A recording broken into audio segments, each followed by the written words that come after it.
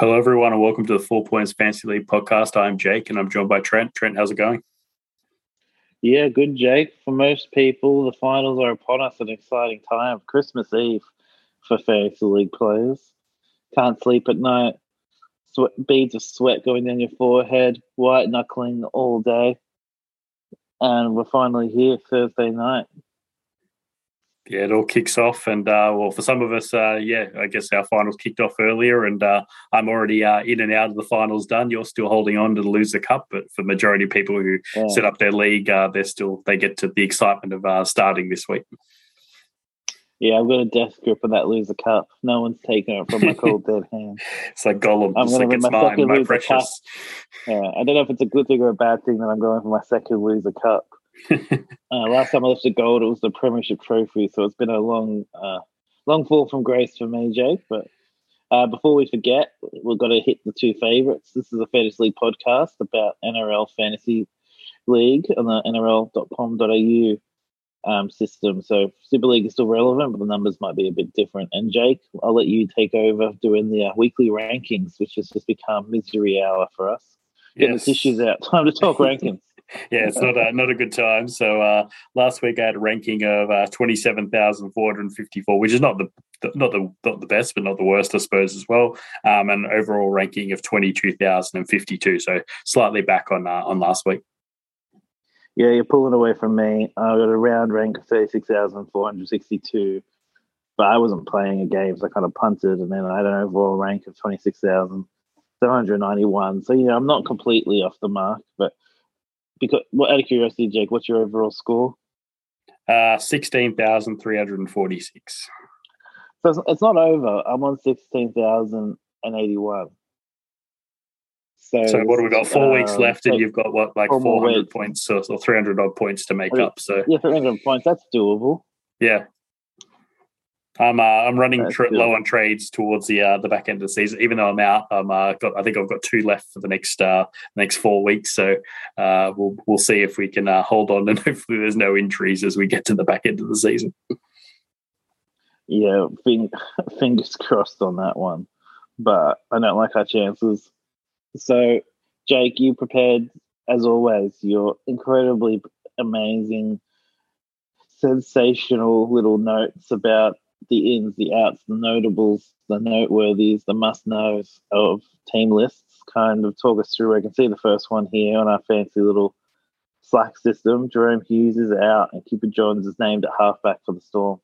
Yeah, this one directly affects me because I had Jerome Hughes, so I've had to look elsewhere to fix my team. But yeah, he's out with a shoulder injury, so I think Cooper Johns will play a bit more in halfback for the foreseeable future. And then obviously within that change, so Nick Meaney returns as well, so Cam Munster goes back to 5'8". So I guess they gain one and lose one for the Storm there, Trent. Yeah, so it's one of those classic. Still don't have a full team lineups, but they're getting there. Cam Munster going back to 5'8", I think, will be good for the team as well.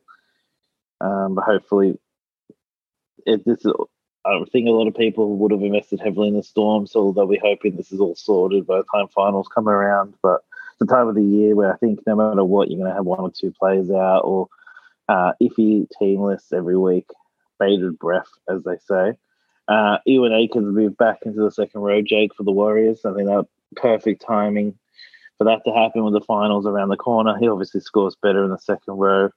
The centers has been a bit of a, I was going to say up and down, but I'd say it's more just a middle of road to nowhere situation when he plays in the centers.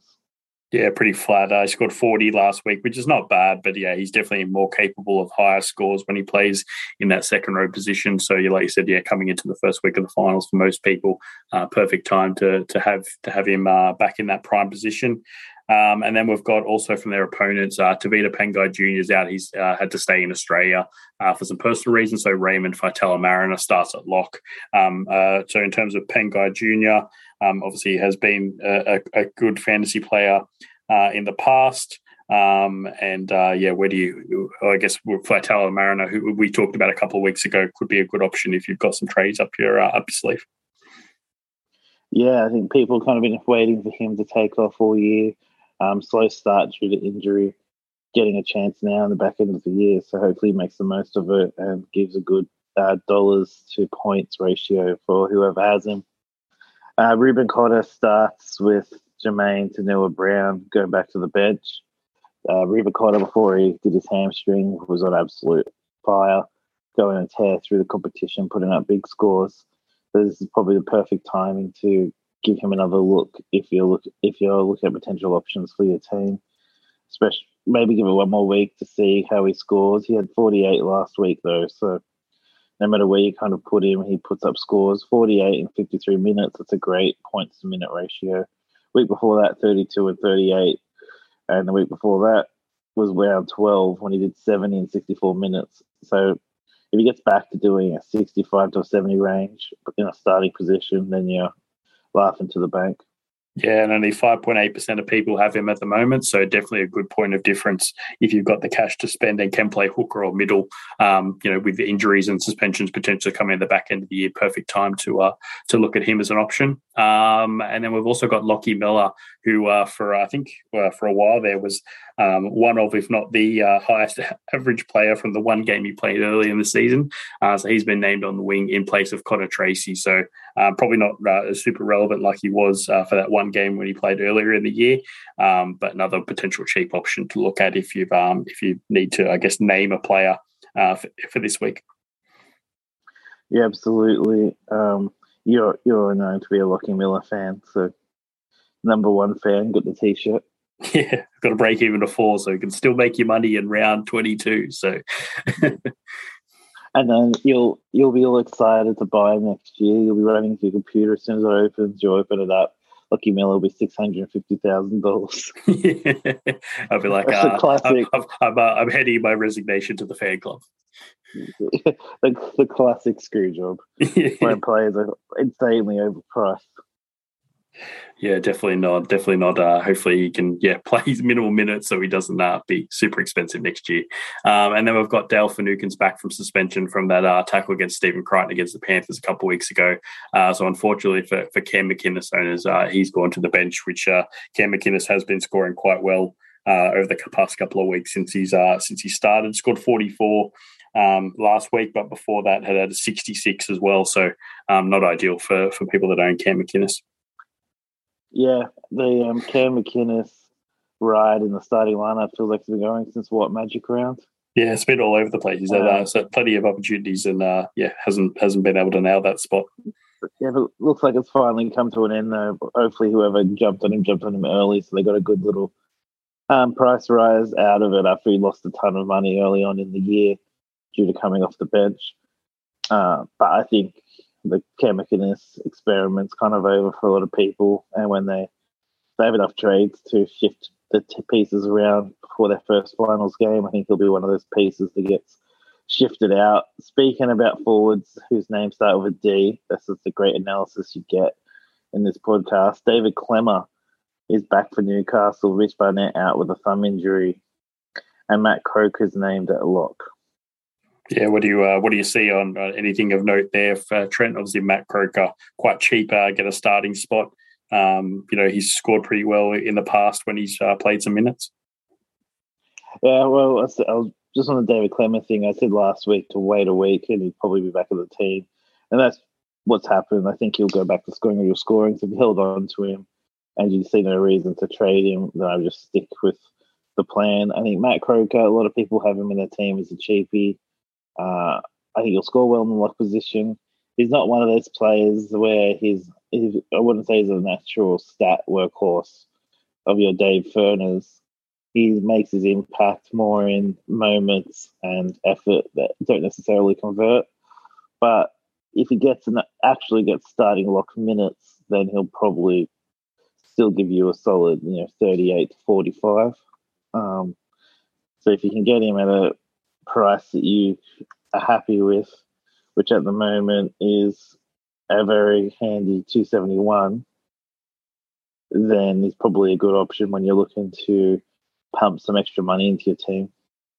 Yeah, absolutely. And then the last one we've got here, another one which has directly affected my team. So Joseph Tarpanay is out with a rib injury and Emery Gula starts. So Tarpanay has been a shining light for a lot of fantasy owners this season. Has averaged 61 across the season and scored 93 against the Titans before he was injured against the Panthers last week. So yeah, big blow for people that have him. Yeah, I honestly thought Emery Gula was retired, to be honest. I am shocked to see that name. Maybe he's come out of retirement for this week. Yeah, like to me, I kind of merged Emery Gula and he played for Canberra, and then he played for New South Wales, and it was a while ago, and he had long hair. Oh well, I'm sure many listeners can tweet it in. Tom Leroy-Lars, is that a?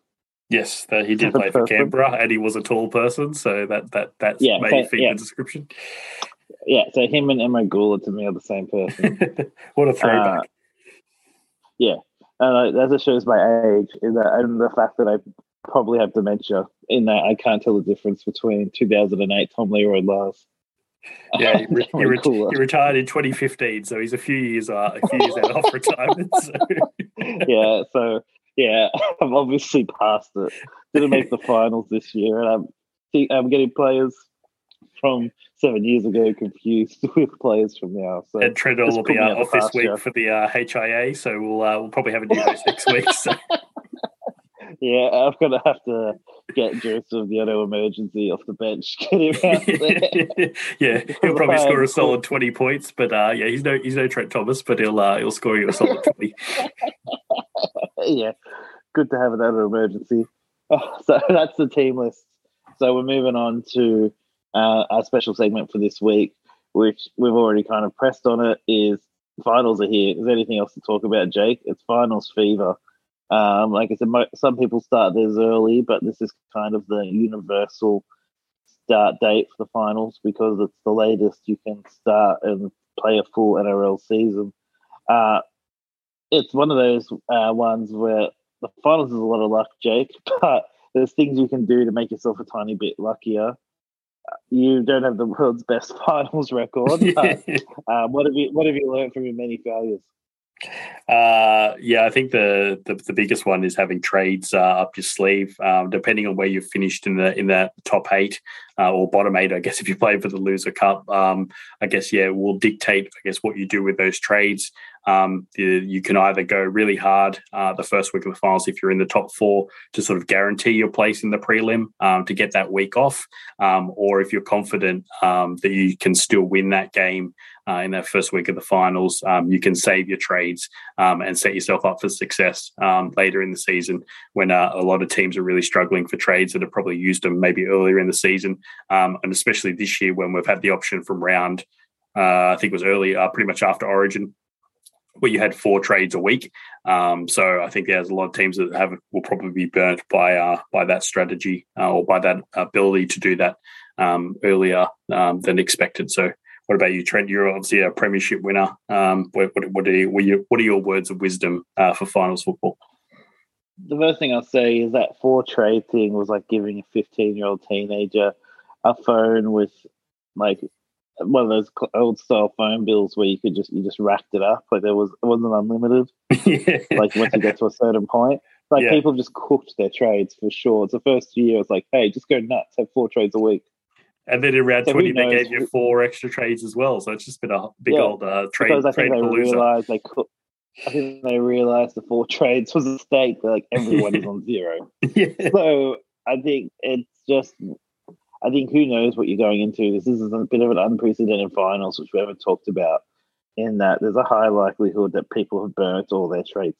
Because those 4 trades that we were given, a lot of them would have burnt in 1 week. Like, it's wild about where people could potentially be at going into this situation. So I think trades will be worth their weight in gold when injuries and stuff start happening. I know for sure someone's like, I've got to use my trades. But as long as everything goes right, I'll be okay. And then the next week, Nathan Cleary got suspended for the rest of the year. So, like, you just got to have trades, and it'll be interesting. I feel like a lot of people might have mismanaged their trades going into this. So I think one of the things that will separate people is people that have gone in with a good supply of trades, people that don't blow their trades in the first 2 weeks of the finals, and make sure that they get them in the last 2 games as well. I think historically, you and me have talked about this before, the prelims are normally the hardest game to win. The second last game of the year, it's normally by grand final, everyone's cooked. The teams are just smashed to pieces because the last week of the season, everyone's getting rested. You've used all your trades, and it's just a mess. So I think timing it so that you can get to that prelim game and just get to the crapshoot of a grand final is the way to go. I think trades are more valuable this now than ever because who knows how many people have. I think, it goes without saying as well, get the basics right.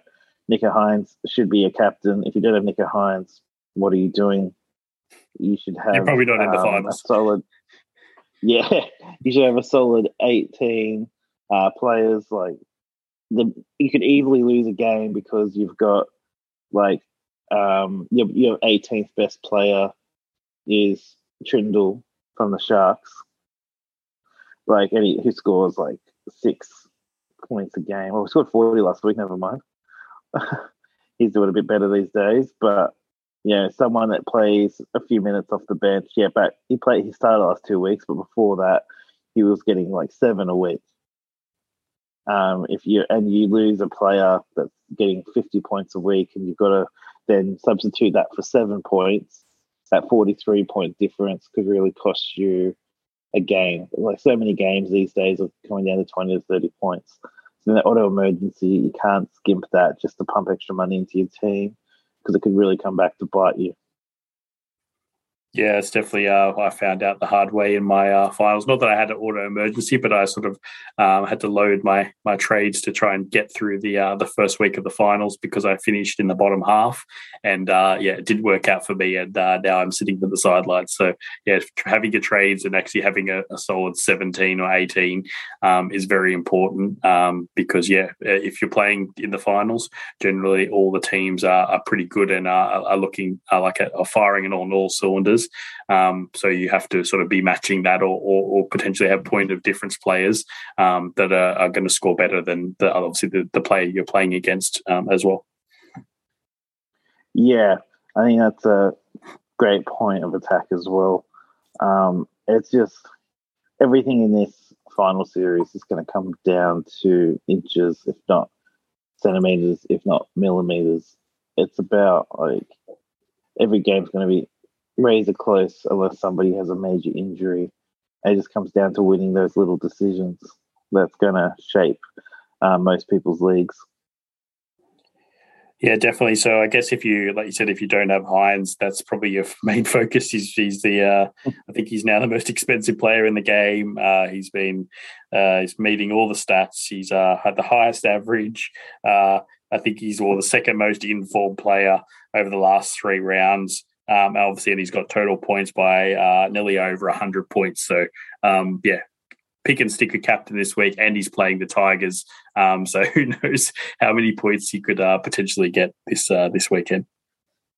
Yeah, the Tigers kind of a bit of Newcastle Knights. So which was a blotcher. But any more pearls of wisdom, Jake, to lay on our loyal listeners? No, I think I enjoy. Obviously, this is the most exciting part of the year. Obviously, for the people paying overall, not for you. You're out. Not for me. I'm still trying to solidify that overall for the year. Even though it's 1,000 times worse than what I was last year, but still, the small wins is what I look forward to each week now. Enjoy the finals. Enjoy the finals starting this week, and hopefully for our loyal listeners, they can get a win. Yeah, the final will be taking you all the way through 26, even if Jake's season ended a while ago. I'll have no trades, and I'll just be sitting here in silence. Yeah, shut up and sit in the corner. Anyways, good luck in your finals game, and we'll be back next week to discuss how to attack week 2. Cool. See you then.